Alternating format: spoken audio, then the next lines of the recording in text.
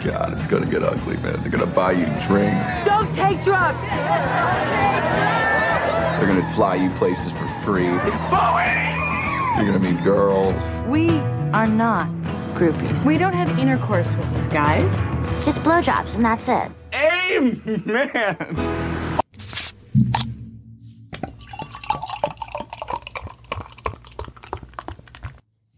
The following podcast is a Carolina Boys production.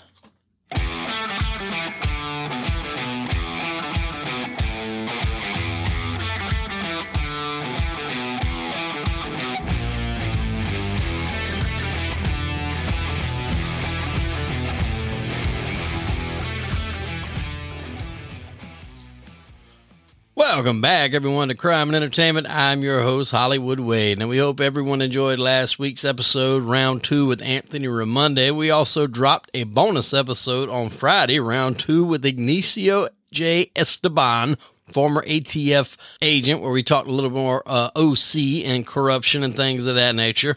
A lot of good feedback off that Raimondi episode. People really liked that we dove into his relationships with other players at that time and just kind of got a little bit more in-depth, if you will, some of the old normal interviews that we would have with him and the other people have done. But today, ladies and gentlemen, we're going to focus more on the entertainment side of things than the crime, because we've got photographer of the rock stars, Edward Dose, on the show. Now Edward got his start working for Stevie Nicks' dad back in the day.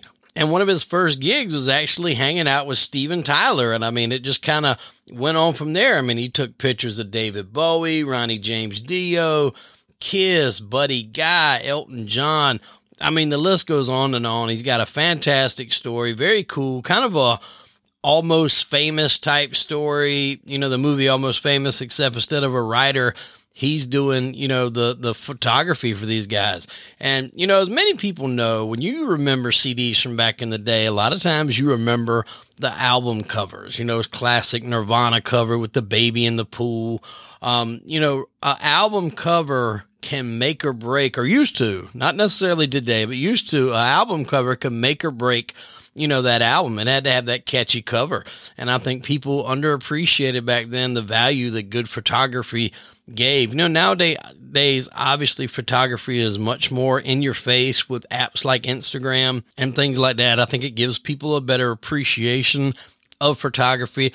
But back in those days, you know, you weren't able to showcase a lot of your stuff. So, you know, being a good photographer was paramount to keeping your career going, and a lot of times paramount to the career of the bands, because if you had a bad picture or a bad album cover, even if your music was good, it just wouldn't resonate. It wouldn't stick. So, you know, the great pictures you see of people, you know, giving it their all on stage is like that moment captured in time. I mean, you know, it's a gift that not everybody has, and Edward Dose definitely has that gift. And I'm not going to waste any time, folks. Let's get right into the episode today with rock star photographer Edward Dose here on Crime and Entertainment. Ladies and gentlemen, welcome back to Crime and Entertainment. We have here a very interesting guest for you guys this evening. Please welcome to the show, Edward Dose. Edward, how you doing, my friend? I'm doing great. How are you doing? Man, I'm making it. Can't complain. Been fighting these damn electronics here to get this show up and going, but we're here. Now, for people that may not know your name by the sound of it, or by, you know, might not ring a bell, we're going to get into exactly what it is that you do. And we can take a look at all that artwork you got there behind you. You are actually a professional photographer who specializes in shooting some of the biggest names in music that I believe anybody has ever heard of. You've got quite a story, but before we get into that, like any good story, we want to start from the beginning. Kind of tell us a little bit about where you grew up, and was photography kind of something you were wanting to get into from jump, or did it come later on? Tell us about that. Well, I was born in Brooklyn, New York. My grandfather was a famous photographer in Manhattan. I never even thought about photography, not really. When I was a kid, when I was 16 years old, I worked for Mr. Nicks, Stevie Nicks' dad, at Compton Terrace in Tempe, Arizona. And he knew that Aerosmith was Steven Tyler was my hero. And he knew that I liked taking pictures, which meant I took pictures of my friends and stuff like that. So he said, I'll pay you to take pictures of Steven Tyler. And I was like, oh my God, really? So I got to spend the entire day with Steven Tyler. Most of the night I stood on the side of the stage and watched Aerosmith perform. And then afterwards, I took pictures of him afterwards and getting into the limousine and so forth. So that was my start into professional photography. And even then, I really didn't think anything more about it than just taking pictures for Mr. Nix. It wasn't really until maybe 10 years after that I thought, well, I could probably do this for money. Because Mr. Nix didn't really pay me that much. So I started taking pictures of friends and things like that for money and started doing that. And then I went into my real estate career. Didn't really think too much about photography, but kept doing it with different bands and things like that, different people, actors, actresses, so forth, and never really paid that much attention to it. I would take pictures at concerts, Ronnie James Dio and David Bowie and, things like that. And I never kept any of the stuff because I really didn't think anybody except me would want to see any of these pictures. So there's negatives, back when 35 millimeter had negatives, there's negatives somewhere in a box, somewhere in storage that has, all these pictures and negatives that are probably not very well taken care of or protected, sitting in a box somewhere. And it wasn't until maybe 4 or 5 years ago that I started paying more attention to what I was doing, who I was shooting, and taking better care of the whole situation, putting everything on hard drives and editing things and sending them to publicity people and things like that and putting them online. And then people started noticing this stuff. So the people that know me now think that I just kind of started, 4 years ago. And I haven't. I've been doing it since 1984, 83 or 84. And so that it just went on from there. And now I have a studio in the house. People come, actors, actresses, directors, movie directors, fashion designers, things like that. They all come, musicians come, and we shoot in the studio, or I go out to the concerts and shoot at the concerts. Wow, that's cool. So how did you go about getting that gig with Stevie Nicks? Or Stevie Nicks' dad, rather. Did you have an inside track? Did you know somebody? How did that go down? No, I was a skinny little white boy with long hair and walked up to Compton Terrace, and I said, "Who's in charge?" And they said, "Mr. Nix. He's over in that trailer, but you don't want to talk to him." I said, "Yeah, I do." So I marched right into the trailer, and he's like, "Can I swear on this?" Oh, yeah. You do what you want, man. I knocked on the door. He says, "Who the fuck is that?"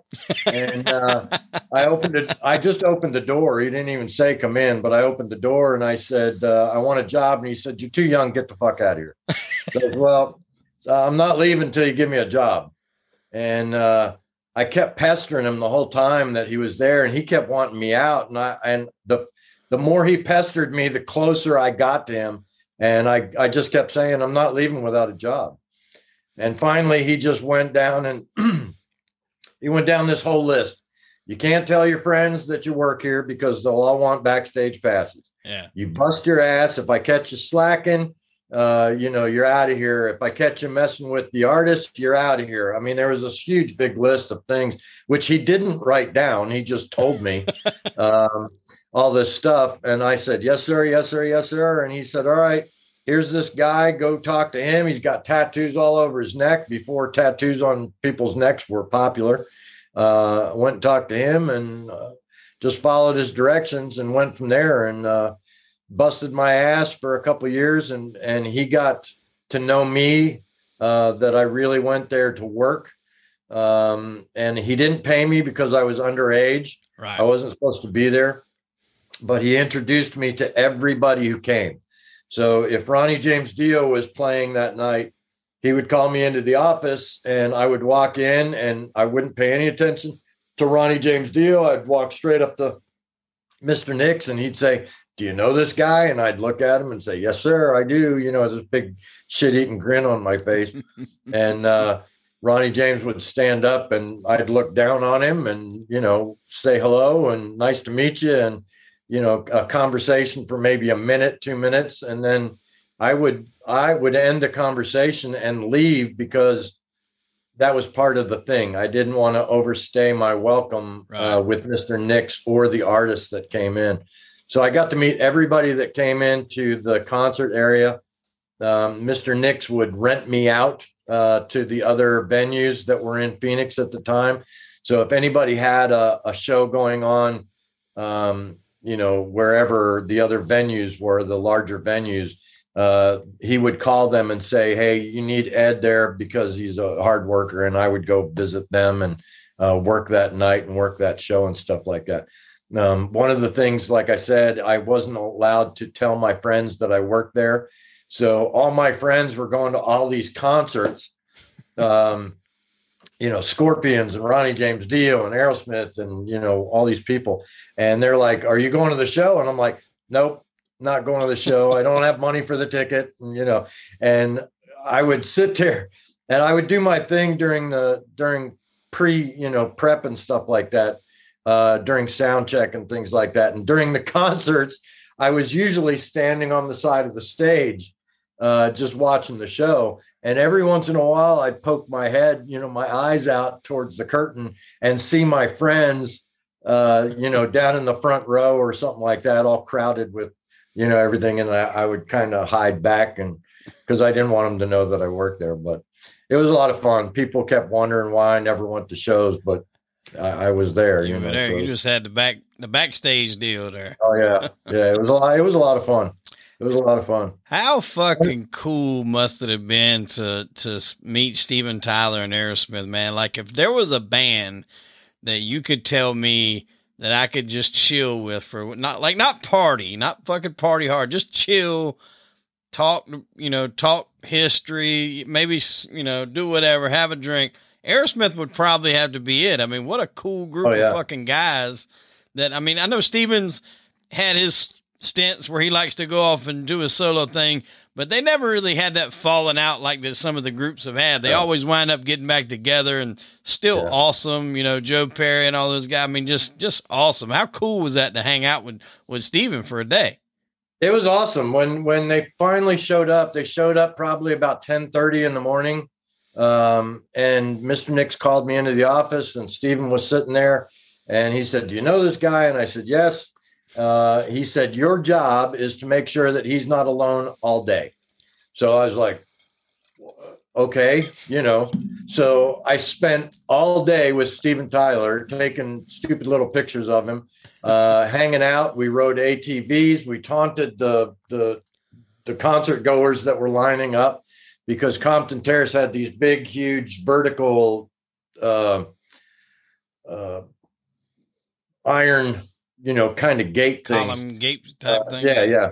So we would sit there and I would drive the ATV and he would sit behind me and, he, you know, we're slapping hands with the crowd and he says, get closer, get farther away, get closer, you know. And we had a great time. We had lunch in the cafeteria tent. And I got a bowl of Frosted Flakes and put my milk in it, you know, with the little milk machine thing. And he said, what are you doing? I said, I'm getting cereal. He said, no, that's not the way we do it. And he took my bowl and threw it across the tent and poured more cornflakes in it and then cracked open a Budweiser beer, poured it in there. And I had to sit there and eat this disgusting combination of Frosted Flakes and Budweiser beer. And he's just laughing the whole time. He thought it was funny. And I thought at the time, I thought that Mr. Nix was doing me a big favor because he knew Steven Tyler was my hero, you know, and I thought that he was kind of repaying me for all my hard work and that he was letting me hang out with Steven Tyler all day. And the older I got, the more I realized that it wasn't a favor to me. I was babysitting Steven Tyler to make sure that he didn't get in trouble so he could still perform that night. And I think that's pretty much what my my job was that day. But as a kid, I thought, this is cool as hell. And I keep hearing bad stories about him, that he's, not a nice person and really nasty and things like that. I got to tell you, and Stephen, if you're watching this, you probably don't remember that day at all, but it's one of the hugest things in my memory. You made my day. You were just like an instant brother. You were so nice and caring. And I just had the best time ever. And I don't know if it was because maybe Mr. Nick said something, like take care of Ed or whatever it was, but I had a great time. It was one of the best stories that I have about anything in my musical career, as far as what's going on with that. That's awesome, man. I worked with a guy that was from Boston, and I think I told you the story on the phone, but I'll tell it to you on the show as well, so our listeners can hear it. He ran a paintball company, and I think he said they closed at like 6 o'clock or something like that. It's like 5:30. They got a phone call, and it was like, hey, what time you close? At 6. He's like, hey, if we have a guy that's going to guarantee drop like a couple grand in there, will you stay open to like 6:30? 30 minutes past your closing time, but, still close your shop, but just be there to let us in. So he was kind of like, this is kind of weird, but all right, I guess. And he said, so he gets a call. He's like, hey, we're about to pull up. And he said he goes and he opens the door. And he's like, one guy comes in, he looks back, waves a guy in, guy comes out. He's like, he's just starstruck because he's like a Steven Tyler. He said, I swear to God, I thought he was floating coming in there. He said, this big jacket on, like fucking fur coming out of the back. He said, coming in, and he's like, dude, he's like, I don't want you to think I'm like, all this and that. He's like, but I want to shop and look and talk about shit. And he's like, if I'm in here when people are in here, I can't concentrate. You're not going to be able to sell anything. They'll ransack your fucking store. And he's like, so I'm doing you a favor, believe it or not. And he's like, but I'm going to spend some money. And he says, sure as shit. He bought it. I don't know if it was one of his kids or nephews or what it was, but he said they bought a lot of damn paintball stuff in there. I think he said he spent like almost $4,000 or $5,000 in there buying all kind of paintball stuff. So the one person that I know that met Steven Tyler had good things to say about him. I've heard other people, say those things too, but I think a lot of that just depends on, when you meet him, man. I mean, you got to think these guys are on tour. They're in the street. They could be, on E or whatever, maybe didn't enjoy the last set they had or something like that. You can't always expect people to be in the best moods. That's just like you and I. I'm sure, sometimes you wake up not in the best mood. Same here. So, I mean, you can't expect these guys. That never happens with me. You can't expect these guys to always be nice 24/7. I mean, it's just not going to happen. Well, the one thing I think I told you on the phone is that, a lot of musicians that I've run into, they're, like basketball players, they get in the zone. Mm-hmm. And before a show, they're thinking about the show. They're thinking about the changes. They're thinking about the intros and stuff like that. And somebody comes up and says, oh my God, it's Steven Tyler. And they're all in their face. And it's like, get the fuck out of my face, man. And I think that adds to the stories of him being not nice. Yeah. Because the guy just wants to do his thing. And, you're all in his face and stuff like that. And I think that's a lot of where the stories come from. But I had a great time with him. He'll always be one of the top echelon stories that I've got. So, yeah. I thought he was great. And so smooth, like on stage. He usually has the mic and like shit tied to the mic and just all the stuff. He's just one of them cool guys that just make it look effortlessly. Like everything he does is just so suave and cool. It's just, I love watching them perform, man. The day that they no longer tour, that one of them passes away, will be a sad day in music history. Oh yeah, absolutely. Yeah. When I worked for Mr. Nicks, I ran around doing a whole bunch of stuff. And one of the things during Aerosmith was I took the mic stand and put it on the stage. And for me, that was like, it's like, what's his name? Doing the, we're not worthy. We're not worthy. That's the way I felt. I mean, this huge big grin on my face and, the whatever, but I just thought that was the coolest thing ever for a 17-year-old kid to be doing. I just, that to me that's what I wanted to do for the rest of my life. Oh, absolutely. And I think we had this discussion also, I think people underestimate because the photographers aren't necessarily front and center and things you hear about. I often equate, I think I made this analogy on the phone. I put those in the same category as like offensive linemen in football. You know, they do the dirty work, but it's really important to the team because if that offensive line ain't blocking, your running back can't run, he can't get yards, your quarterback can't throw downfield. If you don't have a good photographer, then you can't market your stuff the right way. You can't put out good album covers. I mean, album covers, like you said, I think on the phone, that can make or break a band.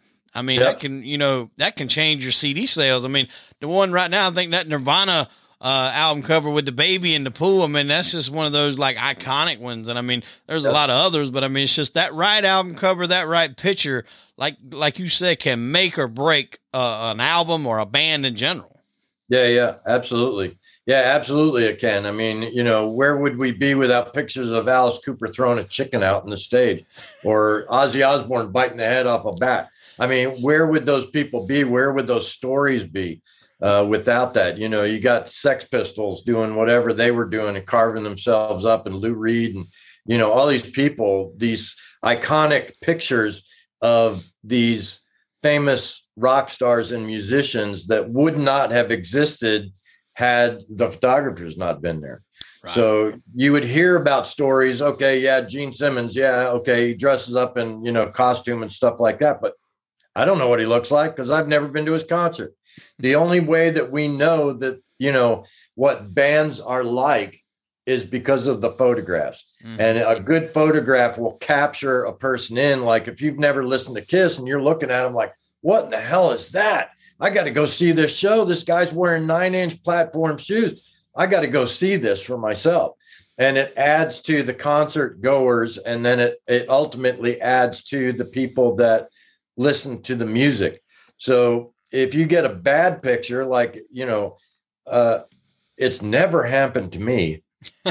But if there's a band that are a bunch of assholes, you know, I will take their picture in completely shitty fucking ways, you know, just because there's like, you know, if the guitarist is a dick or whatever, you know, fuck him. I'm not going to take any pictures of him. You just don't take any pictures of that guy. You know, the singer comes up and says, "Hey man, how's it going? What's up? How's it going?"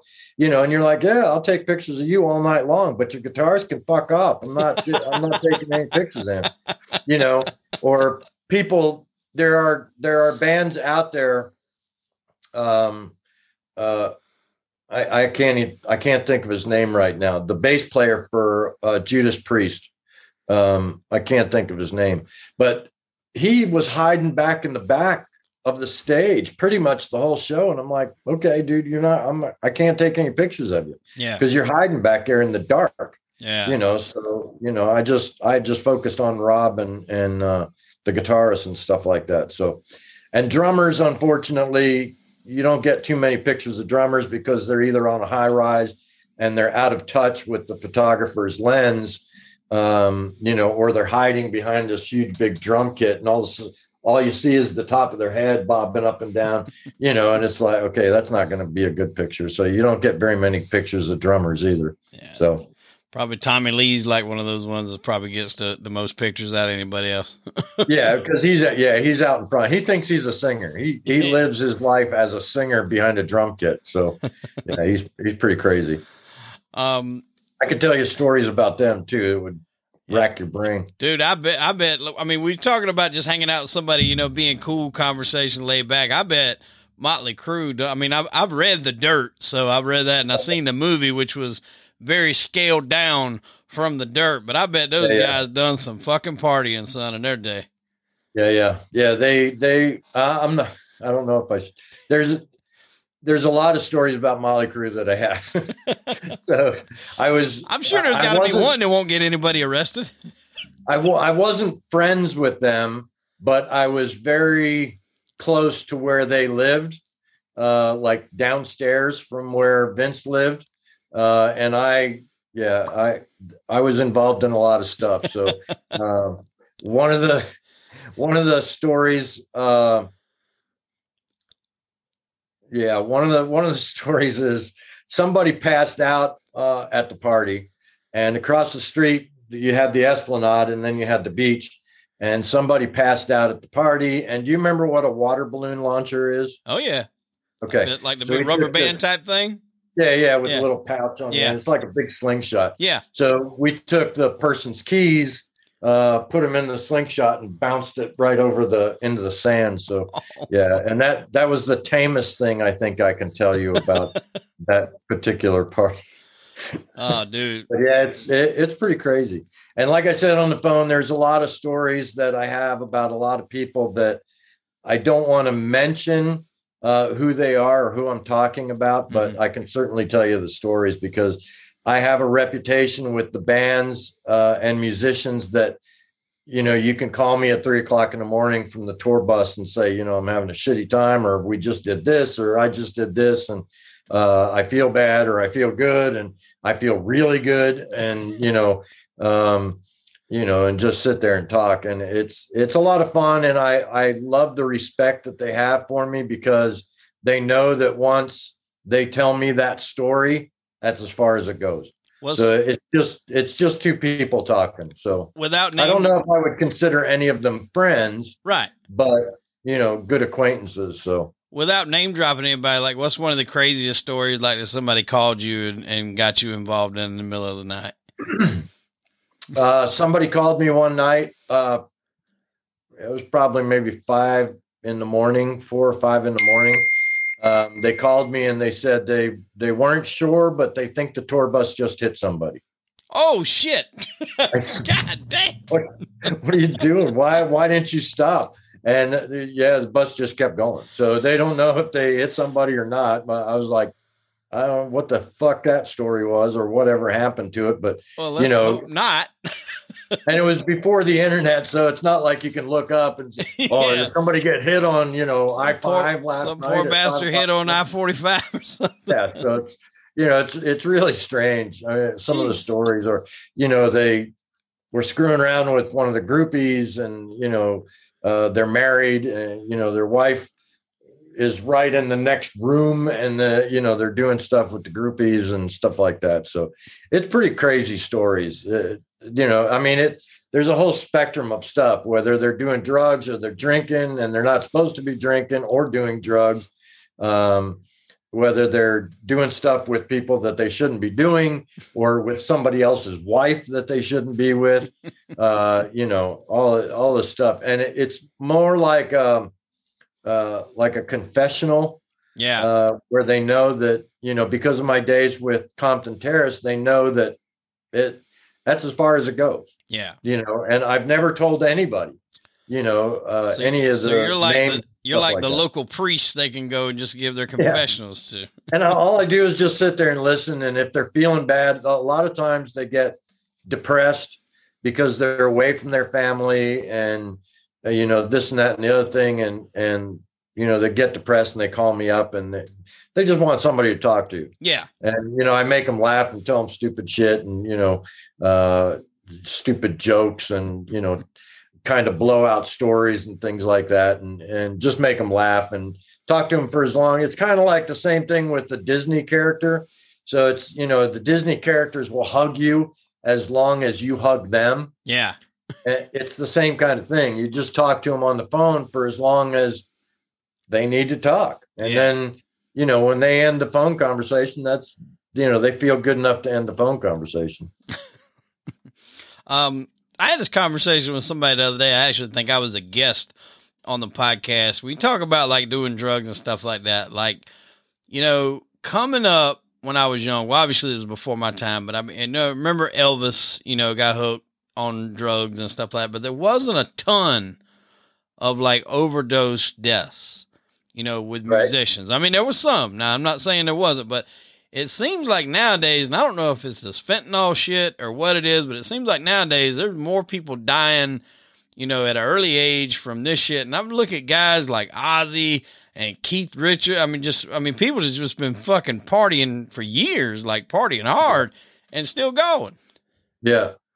I think a lot of it with that is that the older musicians, Ozzy and things like that, had to bust their ass to get where they were. Mm-hmm. And they worked their way up, and they were born drinkers. Yeah.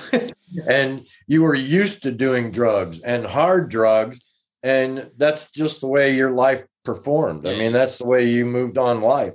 And the people nowadays don't have that hard life that they have to get through in order to get there, you know, like Ozzy, you know, living where he lived and then getting to where he got, you know, that's just life. And nowadays you have, you know, your mom and dad are still married and you've got brothers and sisters and you were raised in a nice little place in Utah and everything was peachy keen and you never did drugs. And then now you're going out on stage in Europe somewhere, you know, on a tour that lasted 250 days and somebody's offering you drugs here and there and you just keep doing them. And you're not used to them. Your body hasn't built up an intolerance to it, you know, or a way to condition yourself to it. Right. And they just drop dead. I mean, it's unfortunate, but the record companies don't care. Yeah. You know, you put out 3 albums, they don't care if you're dead or not. They don't care. Yeah. And and honestly, it's called the dead man's bounce. So if Prince dies of an OD, his sales go through the roof. Oh, yeah. You know, yeah. And the record companies make money off of it. And so they don't care. And they don't offer you the drugs, but they certainly don't say, don't do that. Yeah. We don't want you to do any drugs, you know. Yeah, and the first funny. 3 albums, they're like, get it done, get it done, get it done, get it done. Okay, now you've gotten it done. You've made enough money for us. Do whatever the hell you want. Yeah. And, you know, they don't put any stops to it and they're not working you hard like a workhorse. You're out to pasture and you can do what they want. If you still continue to make them money, great. If you don't, that's fine. If you die, who cares?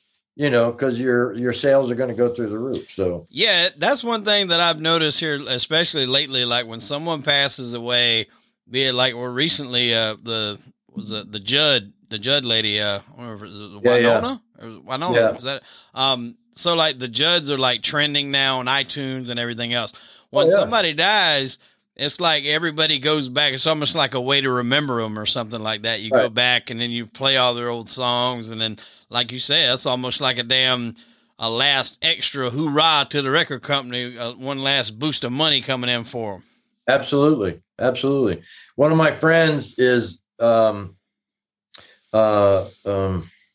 God, I just completely freaking spaced on his name. Bon Scott. He's Bon Scott's son. And I talk to him on a regular basis. And he gets absolutely zero for what Bon Scott did with AC/DC. Wow. So he gets absolutely nothing because the record companies, I guess, the contract was per contract, not per album or something. I'm not sure how that worked out, but Benjamin gets absolutely nothing from all of that. So he's like, you know, it's just crazy. And bands will screw each other into the ground. Kiss, Gene Simmons, him and Peter Criss, they didn't get along. So they had the new drummer record all of the past drumming from all the other albums. So when they're reprinting the new albums, the new drummer is getting the money for Peter Criss's stuff because he's the one that's on the album, the newest album. Wow. So yeah, when I met Bill Ward. He was living in his car in San Pedro. Now, Bill Ward was the drummer for Black Sabbath, and Black Sabbath, Ozzy had left or got kicked out, whatever the story is. And Tony Iommi had frozen all the bank accounts for Black Sabbath.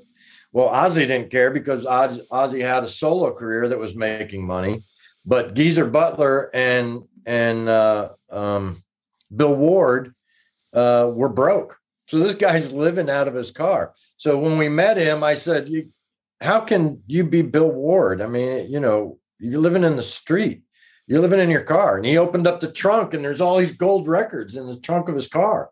So, I mean, and then he's telling me the story about how that happened. And I'm like, it's it's unbelievable what these guys do to each other, when they break up. And I don't know if it's a vindictive thing where, hey, you screwed us, you left, or you're leaving, and we're just going to screw you into the ground and, do our very best to make everybody's life as bad as possible just because our feelings are hurt. I don't know what that deal is.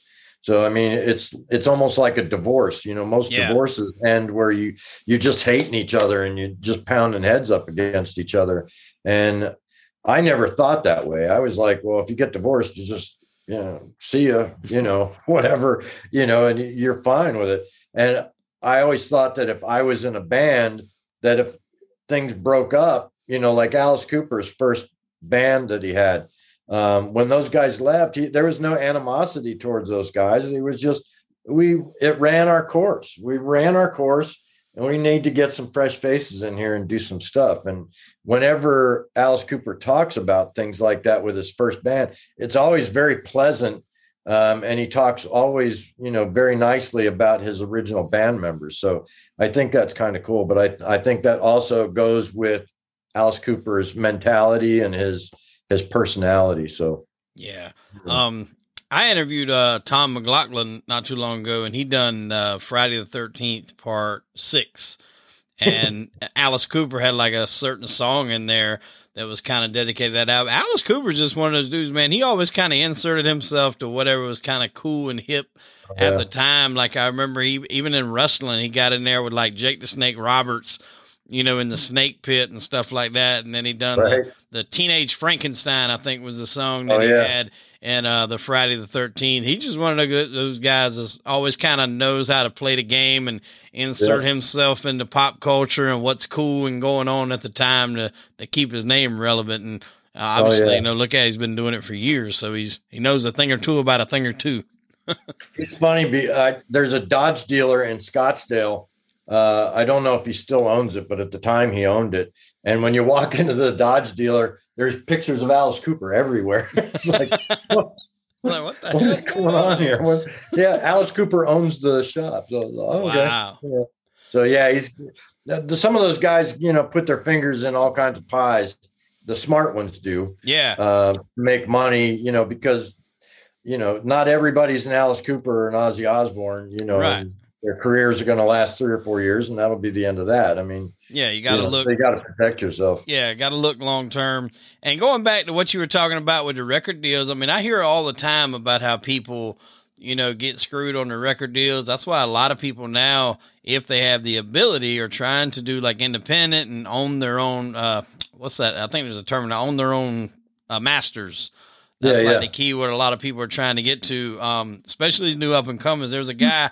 He was a rapper, Master P, but he done everything like solo. He owned all his own masters. He produced all of his own stuff, and he had a lot of rappers up under him. I think he called them No Limit Soldiers.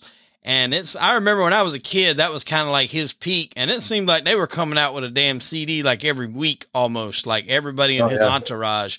And, I mean, he made a lot of money, and he schooled a lot of those guys to tell them how to do it. And when you can keep your own masters and control it, you're making a whole lot more money. Yep. Yeah, you have to be in control of the stuff. You have to have some kind of business sense to be able to do that, or have somebody that you trust. And that's a big word. Yeah. You have to have somebody that you can trust to handle all that and take care of you, and I don't know who it was that I was talking to a couple weeks ago that said one of the managers of this musician took all the money from the musician at the beginning of his career and was buying land with it. And at the end of the guy's career, he's like, well, what am I going to do? My career's over. I'm too old. And he's, well, you got all this land. So it's like, what do you mean I have all this land? Said, yeah, all the money that you had given me to take care of for you, I purchased land with it. So the guy was filthy rich. Yeah. By the time it was all over with. And he's like, oh my God, I don't know who it was. I want to say Buddy Guy, but I don't think it was Buddy Guy because I would have remembered the conversation a little better if it had come from him. Yeah. So I don't remember who it was. That's always the one of the things that they say, buy land because God ain't making any more of it. What's left of it is what you got. God ain't making any more of it, but the people in Dubai are. So gotta figure out where you want to live. Now I gotta think, like when you're working, you're behind the scenes at these concerts and things like that. Did you have any pull as to who was able to get back there? Because I mean, as a backstage hand, I got to think I might look for some favoritism by some of these people trying to get back there. Just I don't know. Was it you that I had this conversation with the other day? Yeah. So there were instances where people would show up, women, girls would show up when I was younger. And they would see me with my backstage pass. I don't know where the backstage passes are, but they would see the backstage pass and say, "Hey, can we get backstage?" And I'm like, "No, I stuff to do. We'll do this, for a backstage pass." And you're like, "Really?" And you're checking them out. You're like, "Yeah, I wouldn't mind that." So you go ahead and have them pull around in in between the trucks or whatever, give you a blowjob, and then you're like, "Okay, well, I'll be right back. I'll go get your pass." And then you take off and you're like, "Yeah, whatever. I don't know who it was." And then you see them later on. They're like, "Fuck yeah." I was looking for you. I don't know where you went. That's right. Did you stay near the truck? Because really, I went back and you weren't there. I gave it to another blood. I'm sorry. Right. Get me tomorrow. Oh, yeah. Yeah. One of the things that's at Compton Terrace is that if the band members saw someone, they would kind of point to the security guards, her right there. Yeah. And then the security guards would get them backstage, and then they would do whatever they wanted to with backstage. And then, you'd see those girls running around. Yeah. So every once in a blue moon, the same girl that they picked out is the same girl that did you a favor being, behind the bus. And she wouldn't even pay attention. Fuck off, walk by. I'm with the band now. Yeah, that's right. Yeah. You're with the band now. You wait an hour till it's ready to get time to go on the bus. You'll be escorted off the property. So so it's I don't really know if that happens much anymore. I know that it did back when I first started. Yeah, hell, now I don't know if you even want to chance it right now with the way things are these days. Boy. Exactly. So, especially with COVID, I think all that stuff is closed down. Mm-hmm. I know that Slash's bodyguard was really tight about all the COVID restrictions and stuff like that the last time they were here. So I wouldn't imagine that happens very much in the last 2 or 3 years. Plus, all the older guys that we're discussing all have families now, and kids and things like that. Yeah. So, they don't do the drugs. They don't drink that much or at all. And they don't screw around because usually their wife is right with them. Yeah. They're back there backstage waiting on them to get done. So, if you ever see Slash in concert, his girlfriend is sitting right off stage every night. I had the pleasure of doing that. It was about 2016. It was when they got together to do their reunion tour with Axl. Axl was back singing lead. Slash was guitarist, and I think Duff was even playing guitar with him. And they were at the Washington Redskins Stadium, and Alice in Chains opened up for them. And man, I tell you what, it was a hell of a show. It was probably one of the better concerts I'd ever been to. And it was funny because, I mean, God, don't we all? That's why I only camera from the neck up. But, Axl's put on a few pounds. But I'm going to tell you, when he got in his songs where he was running from one end of the fucking platform to the other, he would go balls out. And then, he would disappear. And then Slash would just play like a 10-minute guitar solo. Like he played the theme from The Godfather on his guitar. It was one of the coolest fucking things I'd ever seen. And I was like on the side. I was towards the front, about maybe 10 rows back. but I was like on the side where he was, and they had this huge screen up there, like a close-up picture of him. I mean, it was just awesome to watch him do that. Yeah. So it was like he would do that while I guess Axel went and got some oxygen and changed clothes. That's what I was just going to say. They're back there sucking oxygen. So, yeah. yeah. But I mean, they rocked it, man. There's a musician. One of my friends that lives near me is Roger Fisher. He's the guitarist for Heart. And I got the opportunity to go see Ann Wilson backstage, and I was taking photographs of the show and stuff like that.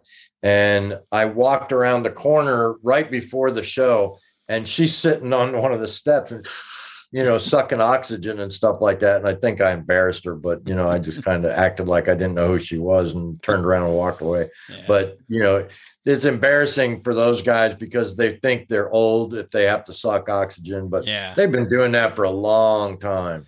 Oh. Steven Tyler had his things in his mic stand and sewn into the fabric of the mic stand stuff. And, all those guys have been doing that kind of thing since, probably the dawn of rock and roll concerts. Yeah. So, it's nothing new. It's nothing that they should be ashamed of. I mean, it's just part of the thing, I mean, I couldn't get up there and cruise around for a half an hour running back and forth. I'd be dead. Hell I'd no. be on this. Oh yeah. I'd be dead. Yeah. People would be like, I watched Garth Brooks, came to a, Coliseum here where I live at in Charleston, and he was in a fucking hoodie and pants and was running back and forth, sliding. And I was just like, I don't know how the hell he's in that hoodie. Like, I was sweating just looking at him do that. I was like, I would have to be coming out of that thing. And he done it. Like when he first came, it was a big deal. Cause it was like, first time he had done one in a while, the stadium tour. And so I bought the tickets. It was like the 7:00 show. Me and my wife went. Well, I think it sold out like in record time, at least for around here. So we added a second show at like 12. Then that was on Friday. Well, then he added another show on Saturday. That one sold out. Then he added a second show Saturday, and I think one on Sunday. So he had 5 shows in 2.5 days, really. And, dude, we didn't even get done. I had the 7:00. I think the concert was scheduled to start for the second one at like 11. We didn't even leave till like 11:30. So he's already 30 minutes behind, and I'm leaving, and I seen some people in line that were coming in for that one. And I was like, man, y'all going to be in here all night. And he said that they went on to like 1 a.m. And I mean, that's Garth Brooks, that's why people love going to his concerts, because they're going to get their money's worth. Yeah. People like Bruce Springsteen and Paul McCartney put on these 1.5 hour, 2 hour, 3 hour shows. And it's like, how the hell is that guy doing that? Because I can't, I couldn't walk back and forth to my driveway 2 times without being out of breath. Right. So I don't know how they're doing that, but that's what they're used to doing. And who knows how they do it, but God bless them. They do it every night. So, to get back on the photography for a minute, I think it's ironic because, like I said, we've discussed the importance of photography for quite a while, especially, album covers, things like that. Well, here lately, there's this app that I'm sure everybody listens to or is on it, Instagram. And that's kind of made the world have maybe a little bit more appreciation for photography. It's opened up a lot of people to be more creative with their photos and things like that, which I think is a great thing. But before that, people didn't really have ways to showcase their photography. Maybe Facebook, maybe if you're going back before that, MySpace somewhat. Which I really liked, man. I actually hated Facebook when it first came out. I was a MySpace fan because you had the ability to put music with it. And that's why I liked it. But going back to like when you were doing this in the heyday, what was some of your favorite photos? Because I know you got to have some favorites. That I took? Yeah, or that other you took. People took? Steven Tyler, was top of the line. Ronnie James Dio. There was a couple that I took from Grateful Dead, and I'm not a big Grateful Dead person, but the pictures were really good. Right. David Bowie, there was a few that I liked out of David Bowie. But again, when I started doing this, I worked for the venues, and there wasn't too much time for me to do that kind of stuff. It was more like one song. And, nowadays it's 3 songs. Mm-hmm. You get to shoot 3 songs and then you got to leave. But back when I first started this, it was more like, do I have the opportunity to take that picture? Mm-hmm. And you just kind of take the picture that you can. And it was a 35 millimeter camera that had 36 exposures on it. So you could take, and you had to wind it between the shoot, and stuff like that. So out of the 36 pictures, you might get 1 picture or 2 pictures that were worth keeping, because you couldn't change the IPO or the speed, and things like that, or the f-stop on these little cameras that I had, that I started with. And, is either too dark or too light or too blurry or, whatever. And you just by chance got this one good picture while somebody was on stage. And it wasn't until later on that I started getting Nikon equipment and, getting better at doing things and taking pictures of people. The one person that I really like taking pictures of, because I enjoy the show, is Buddy Guy. I don't know if you know who he is, but if you don't know who he is, you got to look him up. He's just an amazing guitarist. Really nice guy, really fun stories, great show, great concert. And he's really fun to take pictures with. Who's he play with? The other person. Who's he play with? Who does he play with? Buddy Guy? It's just him, Buddy Guy. I don't know if I've ever heard of him. Yeah, he did a lot. Every guitarist that's out right now for the past 40 years was influenced by Buddy Guy. Wow. So he's the guy. So yeah, give him a listen to. The other one that sticks out in my head is Elton John. Mm-hmm. Really enjoyed shooting him because we kind of played back and forth off of each other. So that was kind of fun.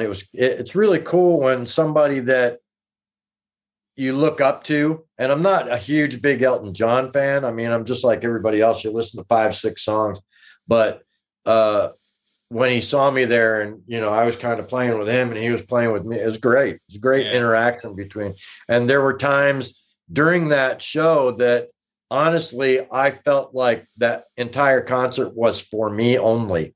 And I forgot about the other 20,000 people that were standing behind me. Wow. But it was really cool. It was really, really cool. And there, like Alice Cooper, I loved shooting Alice Cooper. This picture right here of Alice Cooper, just unbelievable picture, Alice Cooper. The Who, you've got Pete Townsend over here, and you've got Roger up there. So you got those guys. Dweezil Zappa was kind of cool because I knew his dad, and before the show, I talked to Dweezil, and Dweezil doesn't like his pictures being taken, but I talked to him before the show and said, hey, I was friends with your dad. He introduced me to Steve Vai and blah, blah, blah, blah, blah. And then during the show, I got to shoot the show, and that was kind of nice. Joe Satriani, Slash.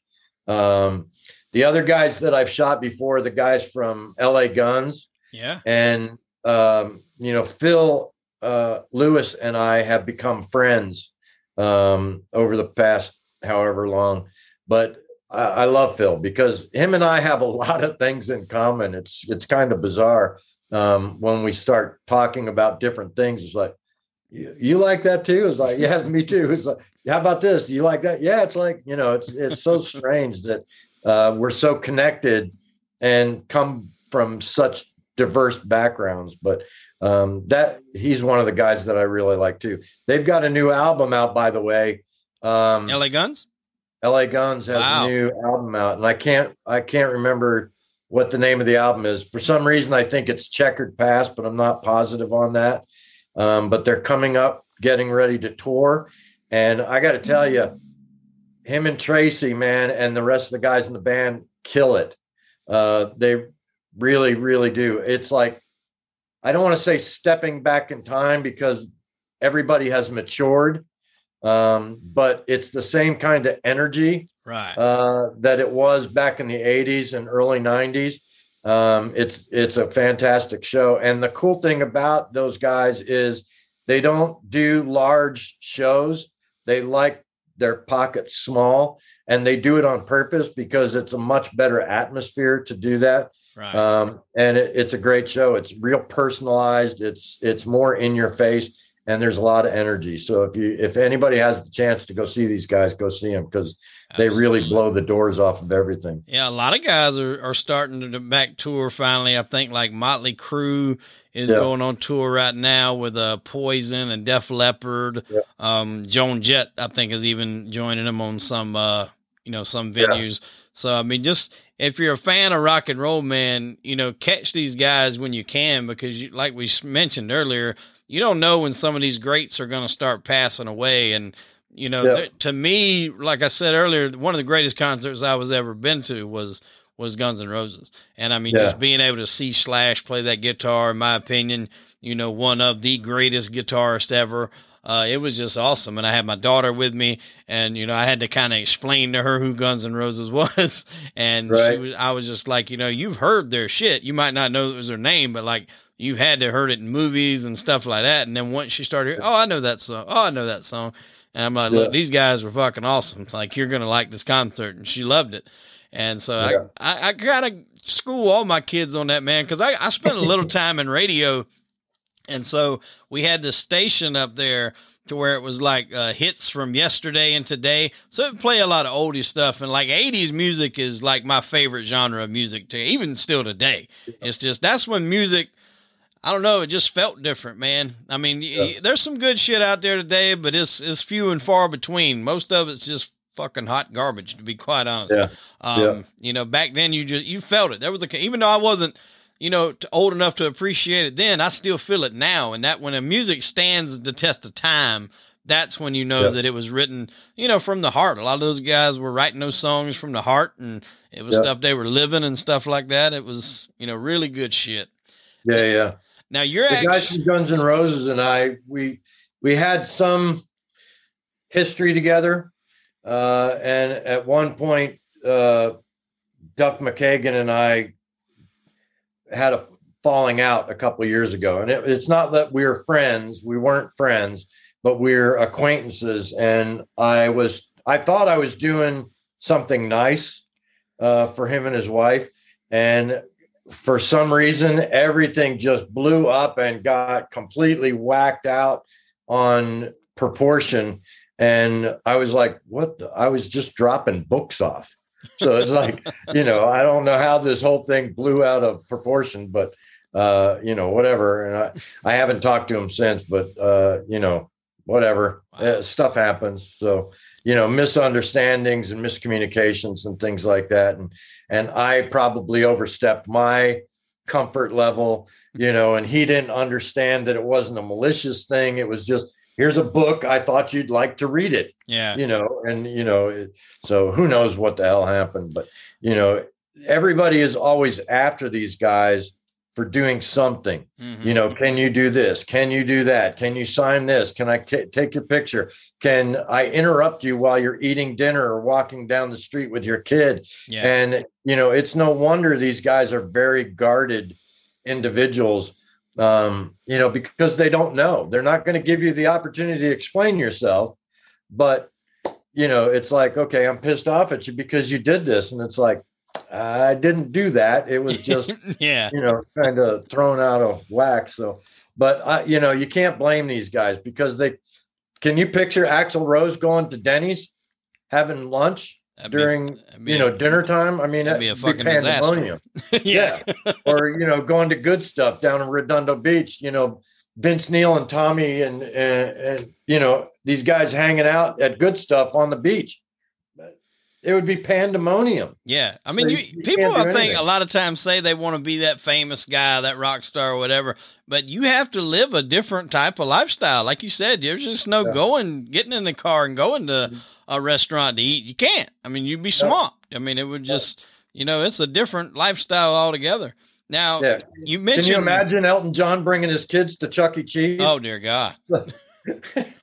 Yeah, I don't think that would happen. I don't, it's not something that's going to happen very easily. Now that's when he just rents out the whole damn Chuck E. Cheese, Exactly. or just builds one in his backyard or something. Right. You got a full-time mouse back there. Right. You mentioned books earlier. We'll use that to kind of segue into it. You're actually putting together a book from your, as it kind of got pictures of your photography in it. Tell us a little bit about that. The book has mainly portraits in it. It does have some concert stuff in there. Elton John, I think Buddy Guy, Rob Halford. There's a few other ones that I think are in there, but mainly it's just portraits that I've done of not famous yet, right? Actors and actresses and movie directors and fashion designers. Things like that, but it's some of my best work. It's 300 pages long. Wow. And it's a hardcover and it's glossy pages and it's quite pricey. It's $250. But last year I ordered the book in bulk and everybody paid I think it was $60 for the books. But this time I didn't do that. I didn't buy it in bulk. So I'm just ordering it as people order it from me. So right. If anybody's interested, and again, I like my photography. Everybody likes my photography work, but in my head, I'm like, why in the hell would people, want to see a picture that I took of whoever? Yeah. It's my picture. I'm not understanding why that happens.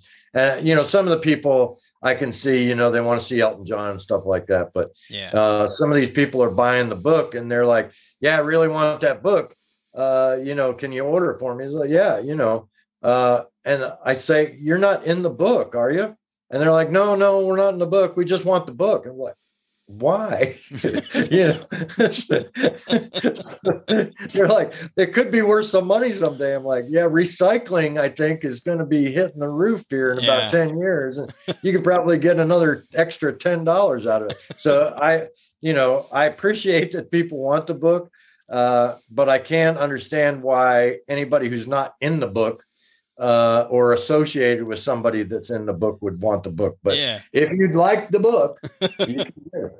So now, where would they get that from? Some of my best work, though, so I'm really pleased with it. If they do like that book, or there might be somebody listening to this that you got pictures of in there and they recognize you. If they do like it, where would they go about finding it? You would contact me through Facebook or Instagram. Instagram is dose.photo, DOSE.photo.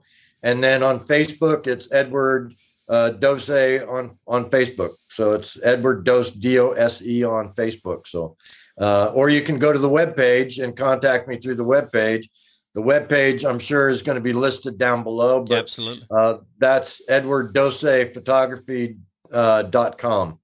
So you can look on there, and my portfolio and all the pictures are on there. Yeah, I looked on there when you sent it to me in Messenger. You got some great stuff on there, man, for sure. Nice. Really, thank you. Really good shots. Listen, I can't thank you enough for coming on the show, man. We got to shoot the shit a little bit, talk good music, pictures, rock and roll stories, favoritisms that was played by backstage passes. I mean, all good conversation, man. I enjoyed it.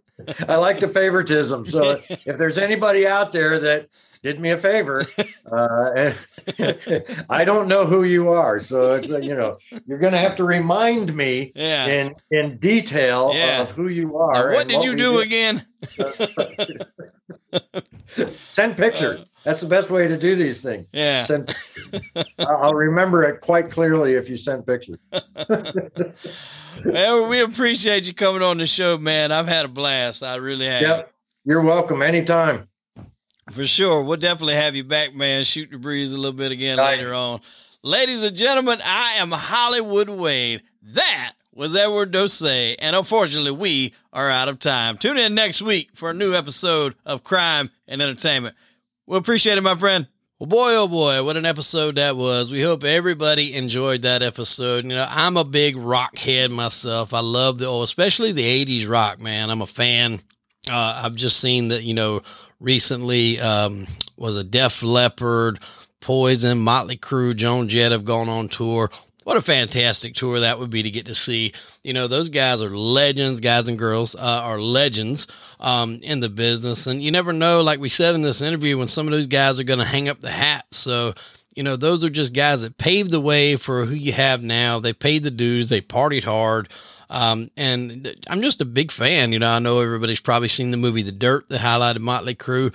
I want to push everybody, if you enjoyed that movie and you've never read that book, go out and get that book. If you're more of an Audible person, you can get it on Audible and have it read to you. Them guys done some serious partying now, let me tell you, believe you me. Go out and get that. It's called The Dirt. I promise you will not be disappointed. You ain't going to come back and tell me, hey, Hollywood, I want my money back. It's 3 or 4 hours of my life I won't get back. Very, very, very good book. We hope everybody enjoyed that episode there with Edward Dosay. If you're interested in maybe getting some photography done with him, hit him up. Depending on where you are in the country, you might be close to him. You can go get some work done. His website will be in the show notes of our episode here. So go hit him up if you're interested in purchasing his book that he spoke about. We're going to have a link to that as well in the show notes. If you want to go ahead and purchase that and get it shipped to you, got some great, great photography in there. Now, when it comes to our show here, we hope everybody is, following along on all the social media such as Facebook, Instagram, TikTok. We put out our clips for the weekly episodes on there. Even if we drop something new, we put out a clip on there as well. So make sure you follow those and you don't just depend on the YouTube or the audio side of things, because sometimes we drop things that are exclusive to one or the other. We've dropped a few things exclusive to audio. We've dropped a few things exclusive to YouTube, so it's important to follow along at both. So please make sure you like us on Facebook. Make sure you follow us on Instagram. Make sure you subscribe wherever you get your podcasts, be that Apple or Spotify or Stitcher. Stitcher's a good one I like to tell people about that don't like subscription-based stuff. It's absolutely free. It's for Apple. It's for Android, either phone that you have. You can get that, and we are on there. It's absolutely free. You need to sign up for Not a Thing, and you can follow along on there as well. And, of course, be sure to go subscribe to our YouTube channel. We're doing a lot of stuff there with the videos, trying to add in some pictures to give you guys some visual aid of who some of these people are talking about, if you may not know, in some of the crime videos. And even this video here with Eddie, we added some pictures of some of the rock stars that he mentioned. So that stuff takes a lot of time, and we put a lot of effort into it. So go give us a like on there. Share it with your friends, folks, please. That's kind of how the word gets out about us. And we absolutely appreciate all you guys tuning in, listening every week from the bottom of my heart. I'm doing this over a year now, and I cannot ever say that it's felt like a job, that it's been a hindrance, a nuisance, or that I'm not looking forward to it. I truly enjoy it, and it's just been a pleasure, and I hope to keep bringing you guys great, great content each and every week. And for that, I am Hollywood Wade, that with Edward Dosay, photographer of the rock stars, and unfortunately, we are out of time. Tune in next week for an all-new episode of Crime and Entertainment.